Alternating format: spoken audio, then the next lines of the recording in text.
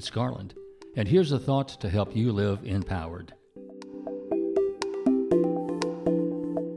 Great ideas come from many ideas.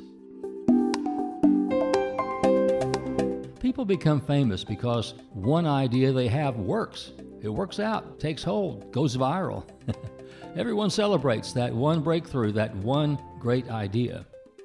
But when the creator of that idea talks about it, well, they tell their story of the many, many not so great ideas that preceded it, the hours and the days and maybe even the years of coming up empty, of trying and coming up short over and over, until finally everything falls into place and eureka! These creatives will tell you that their standout achievements are surrounded by the hundreds or thousands of preliminary ideas and attempts that they had to go through. And that's a solitary life of a single inventor or artist.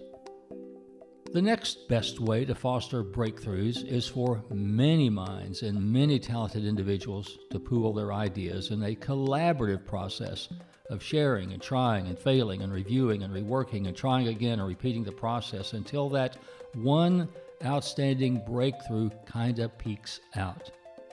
Many ideas bouncing off each other to refine the thinking and innovation that goes into the process of formulating that one great idea.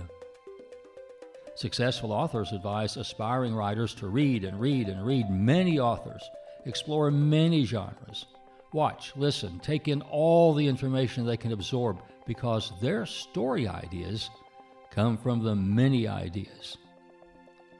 Indeed, creative endeavor is the process of disparate ideas, sparking new perceptions and perspectives that lead to the breakthrough ideas you and the world have been waiting for and looking for.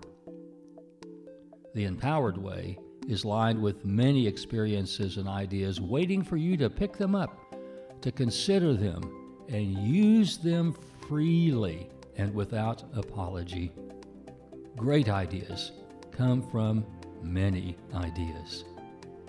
I'm Garland McWaters. Live empowered by unleashing the creative energy of God love to make the world around you more wholesome and joyful. Enliven the heart, enlighten the mind, encourage the spirit, and enlarge the expectations of living in yourself and in others. That's the empowered way.